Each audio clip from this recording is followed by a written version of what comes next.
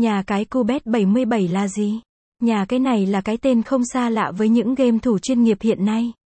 Nếu bạn là người mới chưa biết nhiều về nhà cái này hãy theo dõi thông tin dưới đây. Giới thiệu nhà cái kubet77. Kubet nhà cái được thành lập khá sớm và cho ra đời năm 2005.